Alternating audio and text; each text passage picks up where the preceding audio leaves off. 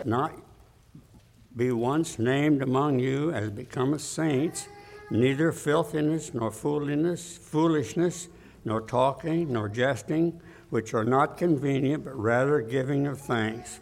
For this we know that no whoremonger, nor unclean person, nor covetous man, who is an idolater, hath any inheritance in the kingdom of Christ and of God. Let no man deceive you with vain words, for because of these things cometh the wrath of God upon the children of disobedience. Be not ye therefore partakers with them. For you were sometimes darkness, but now ye are light of the Lord, in the Lord. Walk as children of light. For the fruit of the Spirit is in all goodness and righteousness and truth, proving what is acceptable unto the Lord.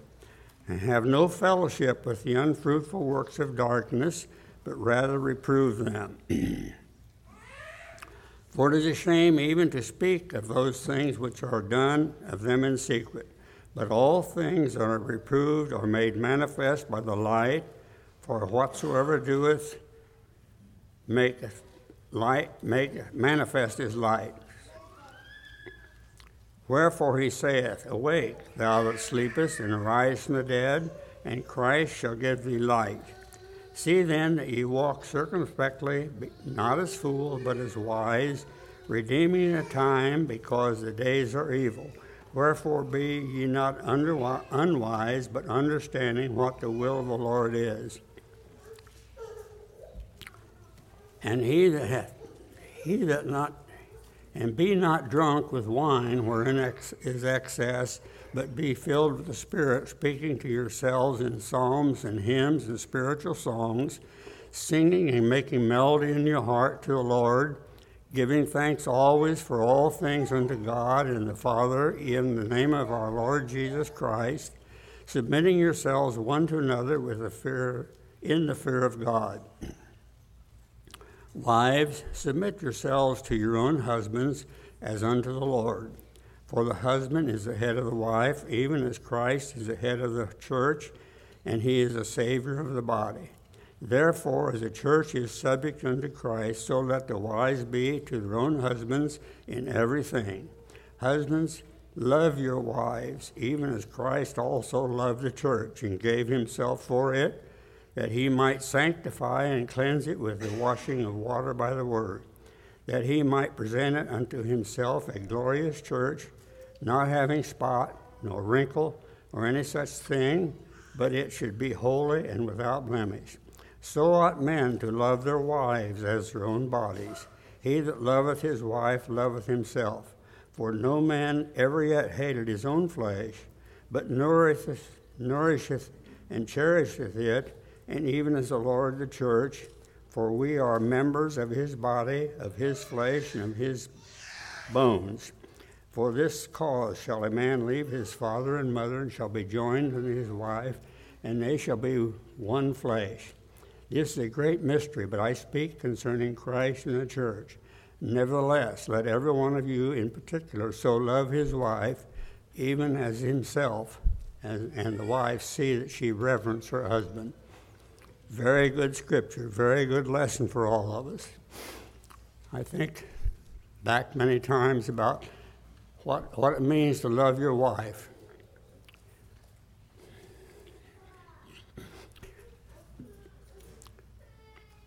I had a loving wife for 7 years.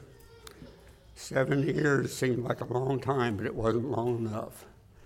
But I have good memories of her, and I think that's good advice for all of you brethren, young men, to love your wife.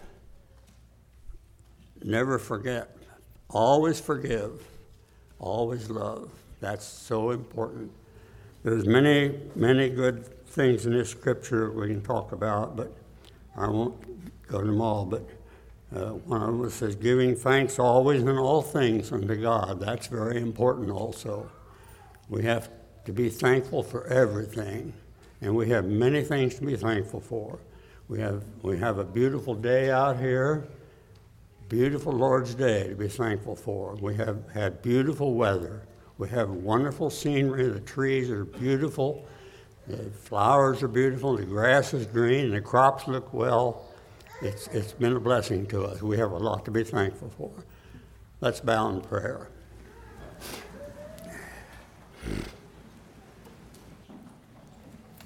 Good morning. Open your Bibles to the Gospel of John, chapter 2.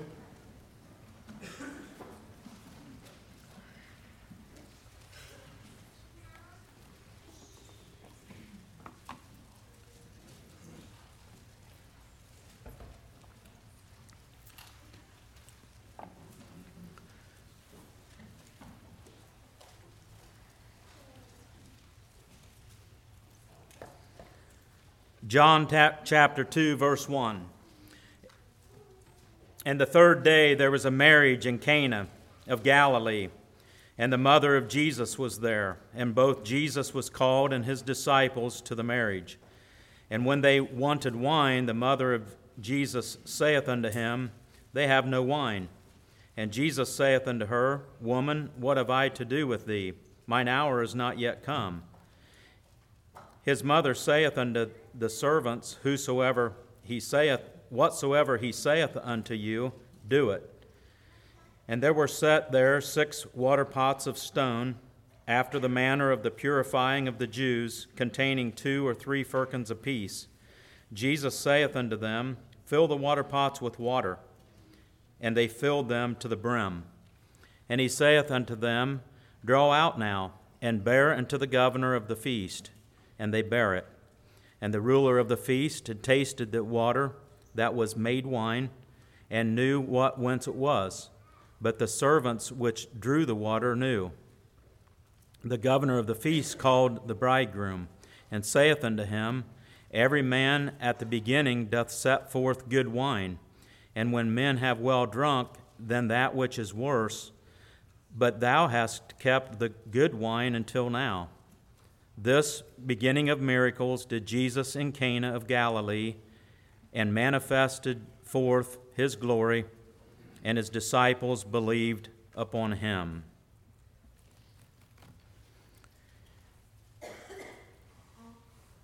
It's no wonder that God created marriage in the beginning.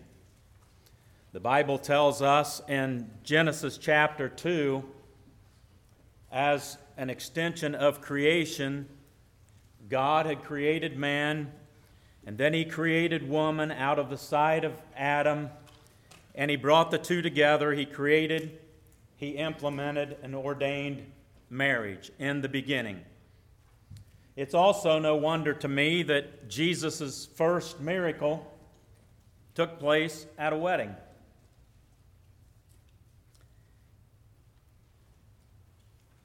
As a part of God's work of creation, and it continued on into the New Testament, continues on into our lives today, this miracle is about Jesus taking ordinary water and miraculously making it wonderful wedding wine. I realize that this actual miracle is not about marriage itself. It is about taking water and making it wine, but it did take place at a wedding setting, and I've titled the message today, The Miracle of Marriage. Let's draw a few lessons from this miracle, and then we'll go to Ephesians 5 for the main lesson today. Why did Jesus perform miracles?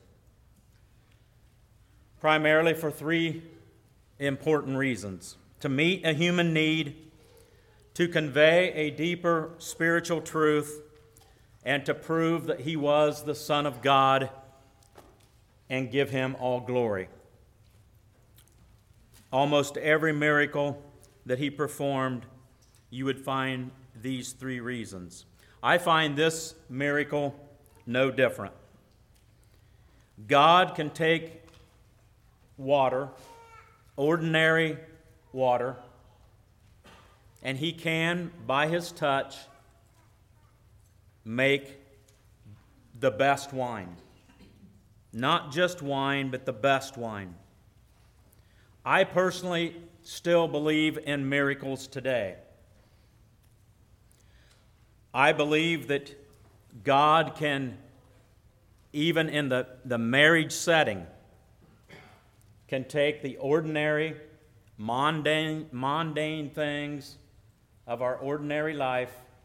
He can touch it with His power, and He can miraculously make it wonderful wedding wine. I still believe in miracles today. Man cannot take a rib and make his wife. Man cannot unite male and female into one flesh. Man cannot create marriage in spite of all of our efforts. Man cannot bring two together as one. Man of ourselves cannot bring male and female from entirely two different families, possibly two different cultures or races, different interests, different passions, different personalities. Man cannot bring them together into one flesh. But God, when He touches it, when He brings you two together, those of you that are married, He can miraculously somehow bring that together as one flesh, as one unity, one unit. I can't explain it this morning. That's why I label marriage as a miracle. We cannot do it of ourselves, but when God touches it, He can take the ordinary, mundane things of life and He can miraculously make them beautiful wedding wine. God can. Man cannot, but God can. I believe in the sovereignty of God, and He will bring it together, and He will work it out every day, every day, every day for a lifetime. By His power and by His strength, He will build it. He will build this thing called marriage. Through His grace, by His mercy, year after year, He will make your marriage glow with His glory. And that's nothing but a miracle of God. God's miracle is not just about bringing you two together initially at the altar. That of itself is a miracle. But God's miracle, I believe, takes place day after day after day after day, keeping us together for a lifetime. Why does He do this?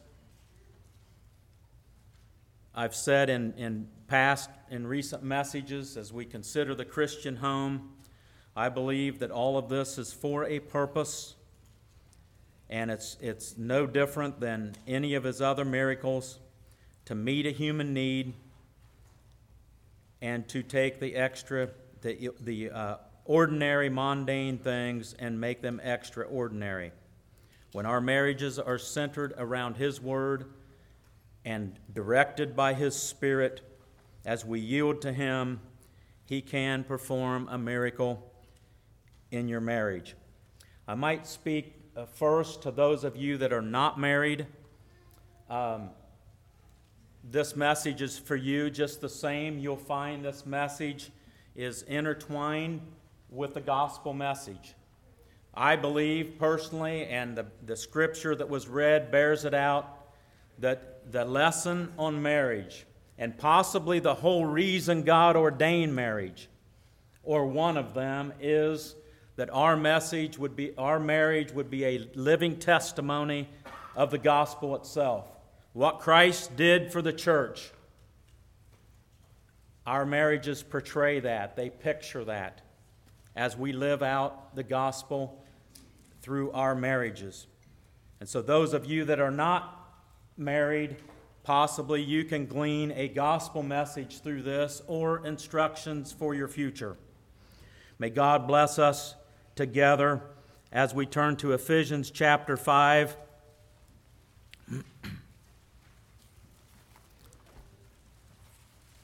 I think every minister that presents a subject has to first start out with a definition. Here's a definition that I found that it's long, but I like it. Marriage is one man and one woman united spiritually, emotionally, physically, publicly, and legally in a lifetime bond of loyal love.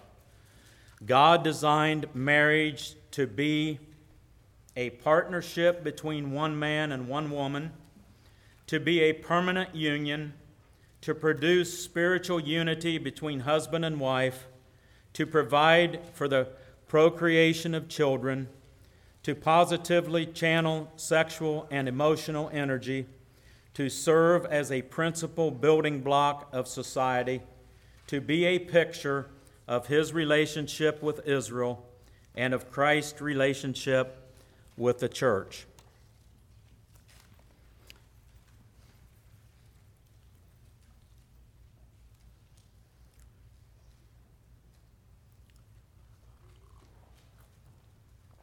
Again, I want to emphasize as preface into this message, I believe the Christian home is where we live out the gospel in a practical way. And yes, we can spiritualize it, but oftentimes we talked in Sunday school some about lessons of just our dads, and my memory of my dad is just not so much preaching to me the gospel, but just living it out in daily life. And it's the same way with our marriages. Our marriages is intended just to live out in a practical way, to be an example, a picture, or maybe a living color life video of what God did through Christ Jesus for His people as He loved them, sacrificed, and so forth. And this Ephesians 5 bears that out. It is clearly speaking about the relationship between Christ and His church. Verse 32, this is a great mystery, but I speak concerning Christ and the church, the gospel. But just as clearly, this entire passage is testifying of how the gospel was lived out in a practical way in everyday married life. For this cause shall a man, verse 31, leave his father and his mother, and shall be joined unto his wife, and they two shall be one flesh. And that speaks of the miracle of marriage. About a week ago or so, Lisa and I invited a few couples to our home, and we spent the evening around the table, or part of it. Then we went outside, sat around the fire, and I asked kind of an impromptu question to these couples. Just a simple question: what are some key things that contribute to a lasting marriage? I think one of the couples was married 5 years, one of them 14 years, and one of them 24 years. And Lisa and I has been married 38 years. So you can see there was some different perspective brought into this question and some different experience. But every one of them contributed in some way.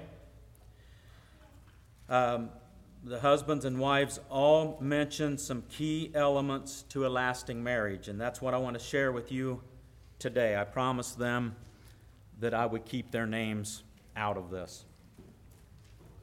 The first one that was mentioned, and each one of these keys obviously could be a sermon in itself. The first one that was mentioned was trust. And we talked a little bit as couples about the importance of not having secrets, being honest with each other, building trust with each other. And I think one said that when trust goes, it's really hard to regain that trust. And so I just encourage all of us to not have secrets, to be honest with our spouse, and to trust, learn to trust each other. The second was forgiveness. And as I meditated on some of these, I would find my mind saying, well, that's probably the most important one. And yet then there's another one that's just equally important, or maybe more so. But forgiveness, we can't underestimate forgiveness in a marriage. And as Ephesians 5 typifies, Christ and the church and marriage, kind of all one. Really, as Christ did, so do you in your marriage. That's really what Ephesians 5 is saying. As Christ forgave, and forgiveness is not mentioned exactly in that word here, but as Christ forgave, so do you in your marriage.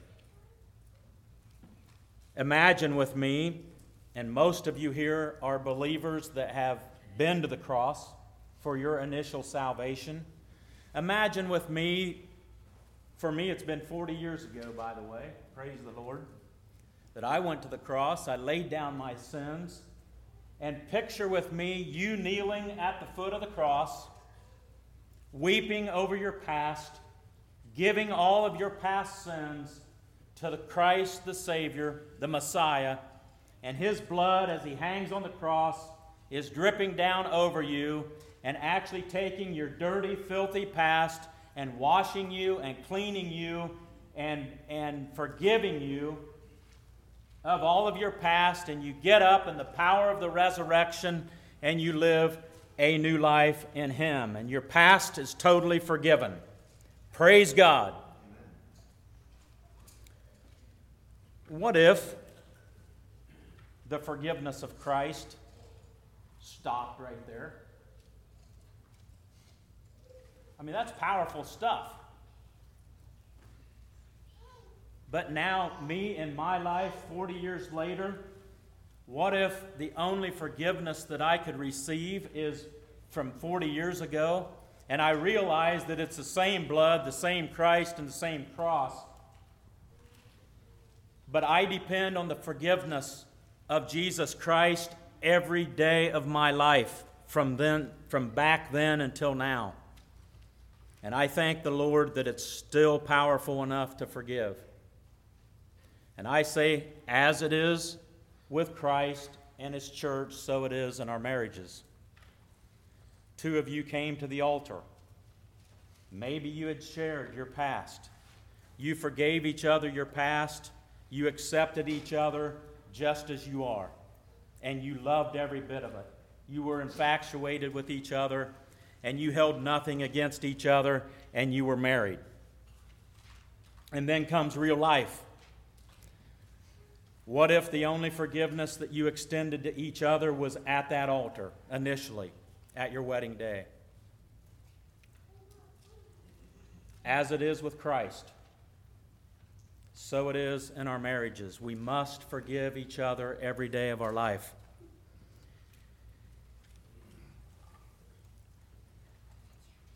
The third thing that was mentioned was hard times.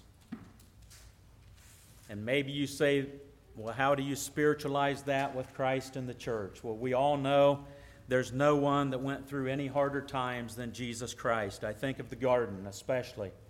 I think of the whipping, the beating, the bones, the leather, the whips. I think of the cross and the crown of thorns. Jesus suffered hard times. Not to mention the mocking. Hard times make us stronger. It can make us better, or it can make us bitter and drive us apart. One of these couples at our place that evening said that she believed that hard times helped to mold and shape their marriage for better.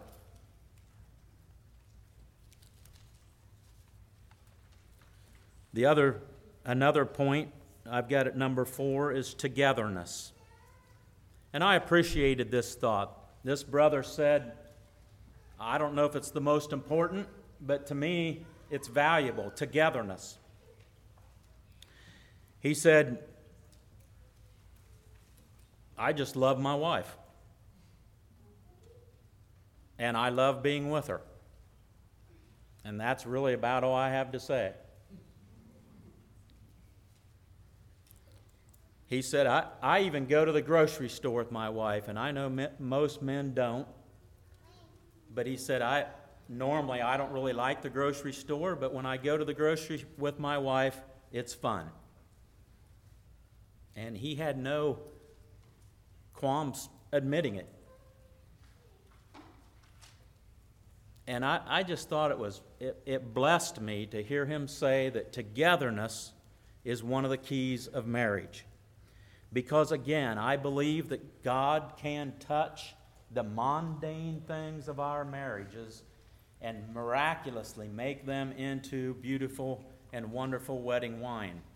I believe that he can take the mundane place of a grocery store and make it a glory world.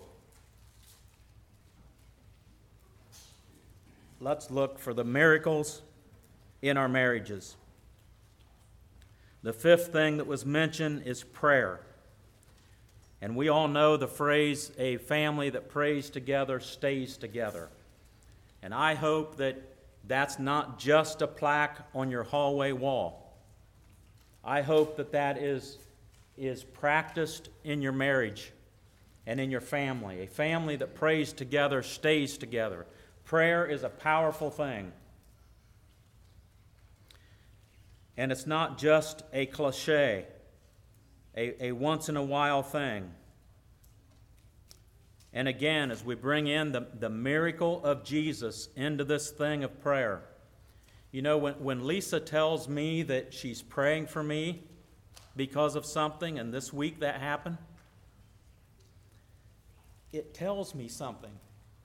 It tells me that, well, obviously I'm in this situation, sometimes deeper than I want to be.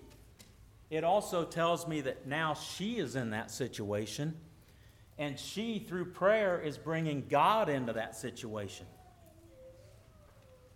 And that encourages me that probably I'm going to get through this. If God is in it, then miracles can take place in spite of me.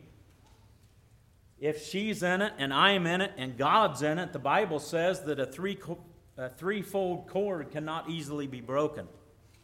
There's strength in telling your spouse. There's strength, first of all, in praying for your spouse.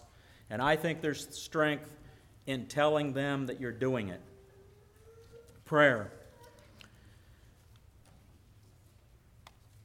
The sixth thing that was mentioned that evening is communication. And this is one that I thought maybe should be at the top of the list, but it came out later that evening around the fire. Communication.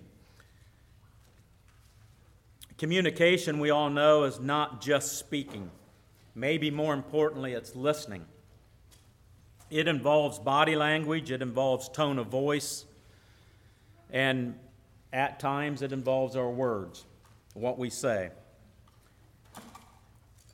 The Bible says that it's what's in our heart comes out through what I would call communication, through speaking, through body language, through tone of voice. Emerson Eggridge says in the Love and Respect series that we want to really examine how we speak to our spouse. And I like this. He says, imagine with me that Jesus is standing right beside of your spouse with his arm around him or her as you're speaking to them. Now, how would this change what we say and how we say it? And then he says, forget imagination. Jesus really is standing beside of your spouse with his arm around him or her, hearing everything you say and how you say it. How is our communication with our spouse, in our marriages, and even in our families? Communication is so important. We know that Jesus communicated in different ways. Sometimes he spoke long sermons, like on the Sermon on the Mount. Several chapters is recorded in our scriptures. Other times he spoke very few words, and one time comes to my mind where he said absolutely nothing. And he bowed down and he wrote in the sand. And I think his point was made very clear. It isn't so much what we say to our wives, it's how we say it. My wife needs to hear me say, I love you. But more than that, she needs to know it. She needs to feel it. It's not in just what we say, but it's how we say it, how we communicate, our body language, and sometimes our tone of voice. I have shut Lisa down so many times, not because of the words I said, but how I said it. Let's learn to communicate effectively, just like Christ did with his church. He definitely got the message across as he went to the cross and gave up his life. And he only said, 7 cries from the cross or something, 5 cries? He said very few words from the cross, but how he said it was the most effective to the church. And the gospel message came across to us in a very vivid way. Miracles can take place in our communication. The 7th thing that was mentioned that evening was the word care. A young man said, I believe we need to genuinely care for our spouses. And he admitted that he doesn't always do that. And I admit I don't always do that. As husbands and fathers especially, we need to care for our gentle wives and our families. There's several ways we are called to care for them. We care for them physically, we protect them, and so forth. We care for them financially, food to eat, houses to live in, clothes to wear, plenty of shoes to wear. We protect them. We financially provide for them. We care for them emotionally. And this is probably a big one for us husbands, because we don't always understand this piece, and I'm not very qualified to even speak about it. But we should care for their emotions. Many of our world's troublemakers are troublemakers because someone wounded their emotions. Oftentimes their dads or their uncles. Many times it's men, but sometimes even their moms or the women in their life has crushed their emotions, and it leads to a troubled life. Many marriages fail because we don't care for our spouses, but rather we abuse them, possibly abuse their bodies, but we abuse their spirits and their emotions. Christ came and cared for our hearts. I think it's in Peter where it says to cast your care upon him, for he cares for you. Jesus really did care for you. And this is the gospel message to every one of us here today. Jesus loves you, regardless of your past. You may be here in a broken marriage. You may be here older and not married, or even any future in your mind of being married. The gospel message goes beyond marriage. The gospel message says Jesus loves you and he cares for you. And somehow I know Jesus loves me, but when I hear that word care, it just feels like he wraps his arms around me. And he really does. He cares for every one of us, regardless of who we are or where we came from. And just as it is with Christ and his church, so it should be in our marriages. Let's care for our spouses. We care for them spiritually. God provided for us in every one of these areas through Jesus Christ.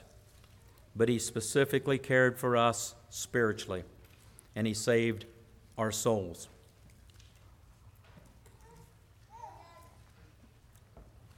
It's time that we good old American fathers have more passion for the souls of our families than we do for boats and baseballs, golfs, grilling and guns, trucks, toys, and tractors. It's okay to have fun in life, but it would be better if we would apply our passion towards the souls of our loved ones.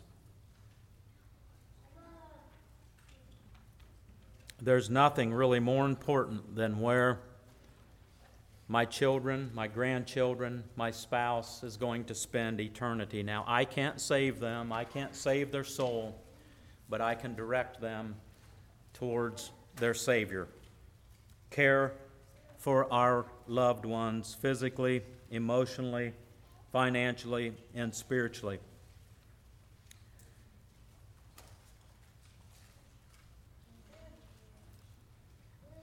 These are all pretty profound things that came out of that evening's discussion.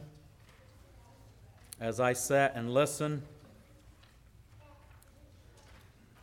and as we apply each one of them into our marriages, I want to emphasize that it only takes place with the touch of Jesus. It only takes place as a miracle. We can try as hard as we want, and unless Jesus touches it, it's still water. But Jesus can miraculously turn it into wonderful wedding wine. There's some of these things are mentioned specifically here in Ephesians 5, verse 19. It's talking about communication, speaking to yourselves, psalms and hymns, spiritual songs, singing, making melody in your heart. Verse 20 speaks about prayer, giving thanks. Dad mentioned that in opening. Verse 21, 22, 23 mentions submission, and that could be another one that we could add to this list of keys. I know it's not popular today, but I don't really hesitate to speak about it because I believe it's really a key to our marriages. And oftentimes we hear this presented as it's the wife's duty to submit. And it is. And it's the husband's duty to love. And it is. This says here in verse 21, submitting yourselves one to another in the fear of God. Oh. Now the husbands need to submit, and the wives need to love. Submitting yourselves together in the fear of God. It's talking about, I think in Ephesians chapter 2, isn't it? Esteeming the other better than yourself.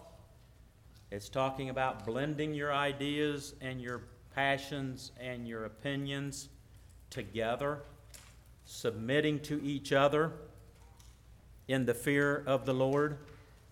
And so I'm suggesting, based on the whole context of this chapter, that the wives would submit and respect and love, and the husbands would submit and love, just like Christ did with His church, and the church did with Christ. If the church did not submit to Christ, where would we be? And we see that today, actually, in some areas. This chapter is calling us, just like Christ's relationship with His church, so it is in our marriages. And it's a gospel message. And the world needs to hear it. And the world needs to, more importantly, see it through our marriages and through our families. I might have mentioned in one of the earlier messages on this series of the Christian home two primary purposes of why God ordained marriage and implemented marriage and the Christian home. One of them, the Bible bears out, is to reproduce and to promulgate the human race all through the ages.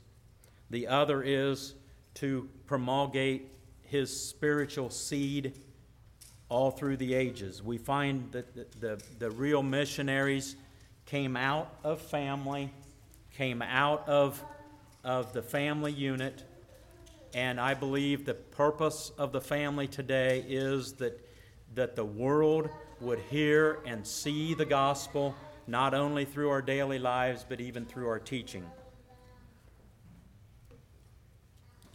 And they only see it as we submit to each other and we love like Christ did. This is speaking about a sacrificial agape love. That's not a surface, I'll love when I want to love type of love. It's a laying down my life for you type of love. It's sacrificial love, agape love. Just like Christ did for his church, so do you in your marriage. And when we do, the world sees a different picture. Those of you, and I know many of you, some of you I don't, but your marriage is not like most marriages in the world today.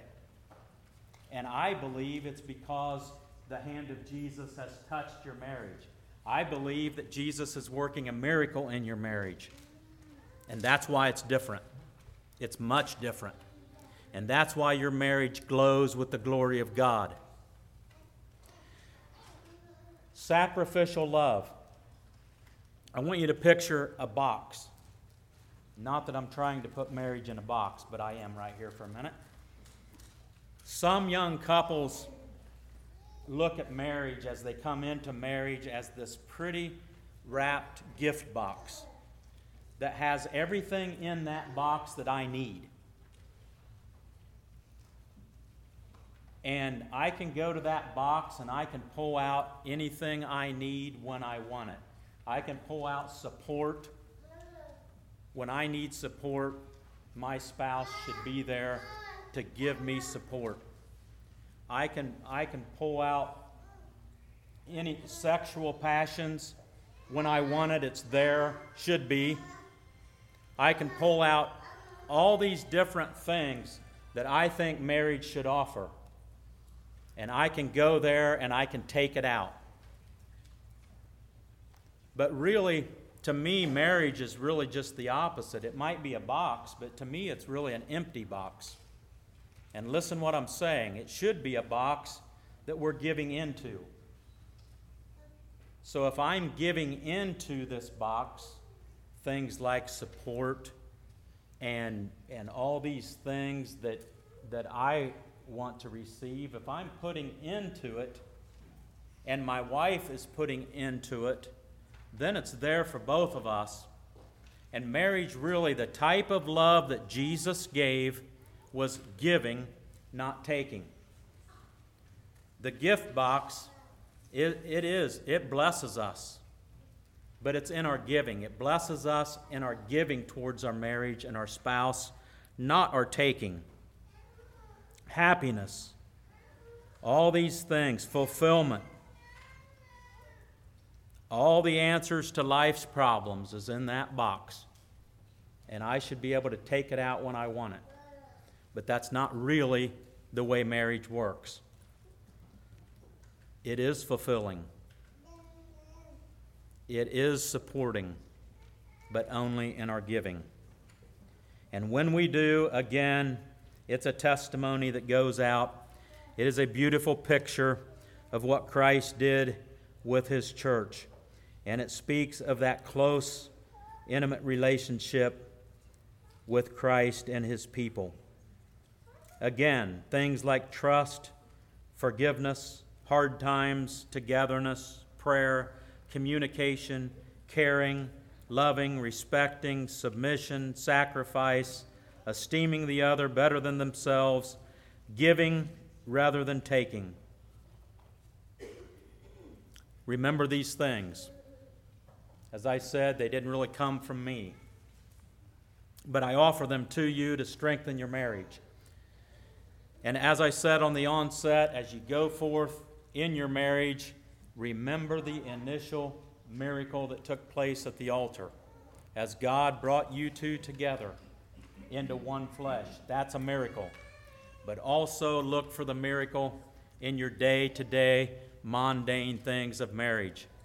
We can get into the habit, walking in the door, throwing down the water jug, hello honey, and go on off to whatever we're going to do. Look for in the mundane things, look for the miracle. Look for the wine, the best wine, and God will bless your marriage in a miraculous way. May God bless you. Let's have a song.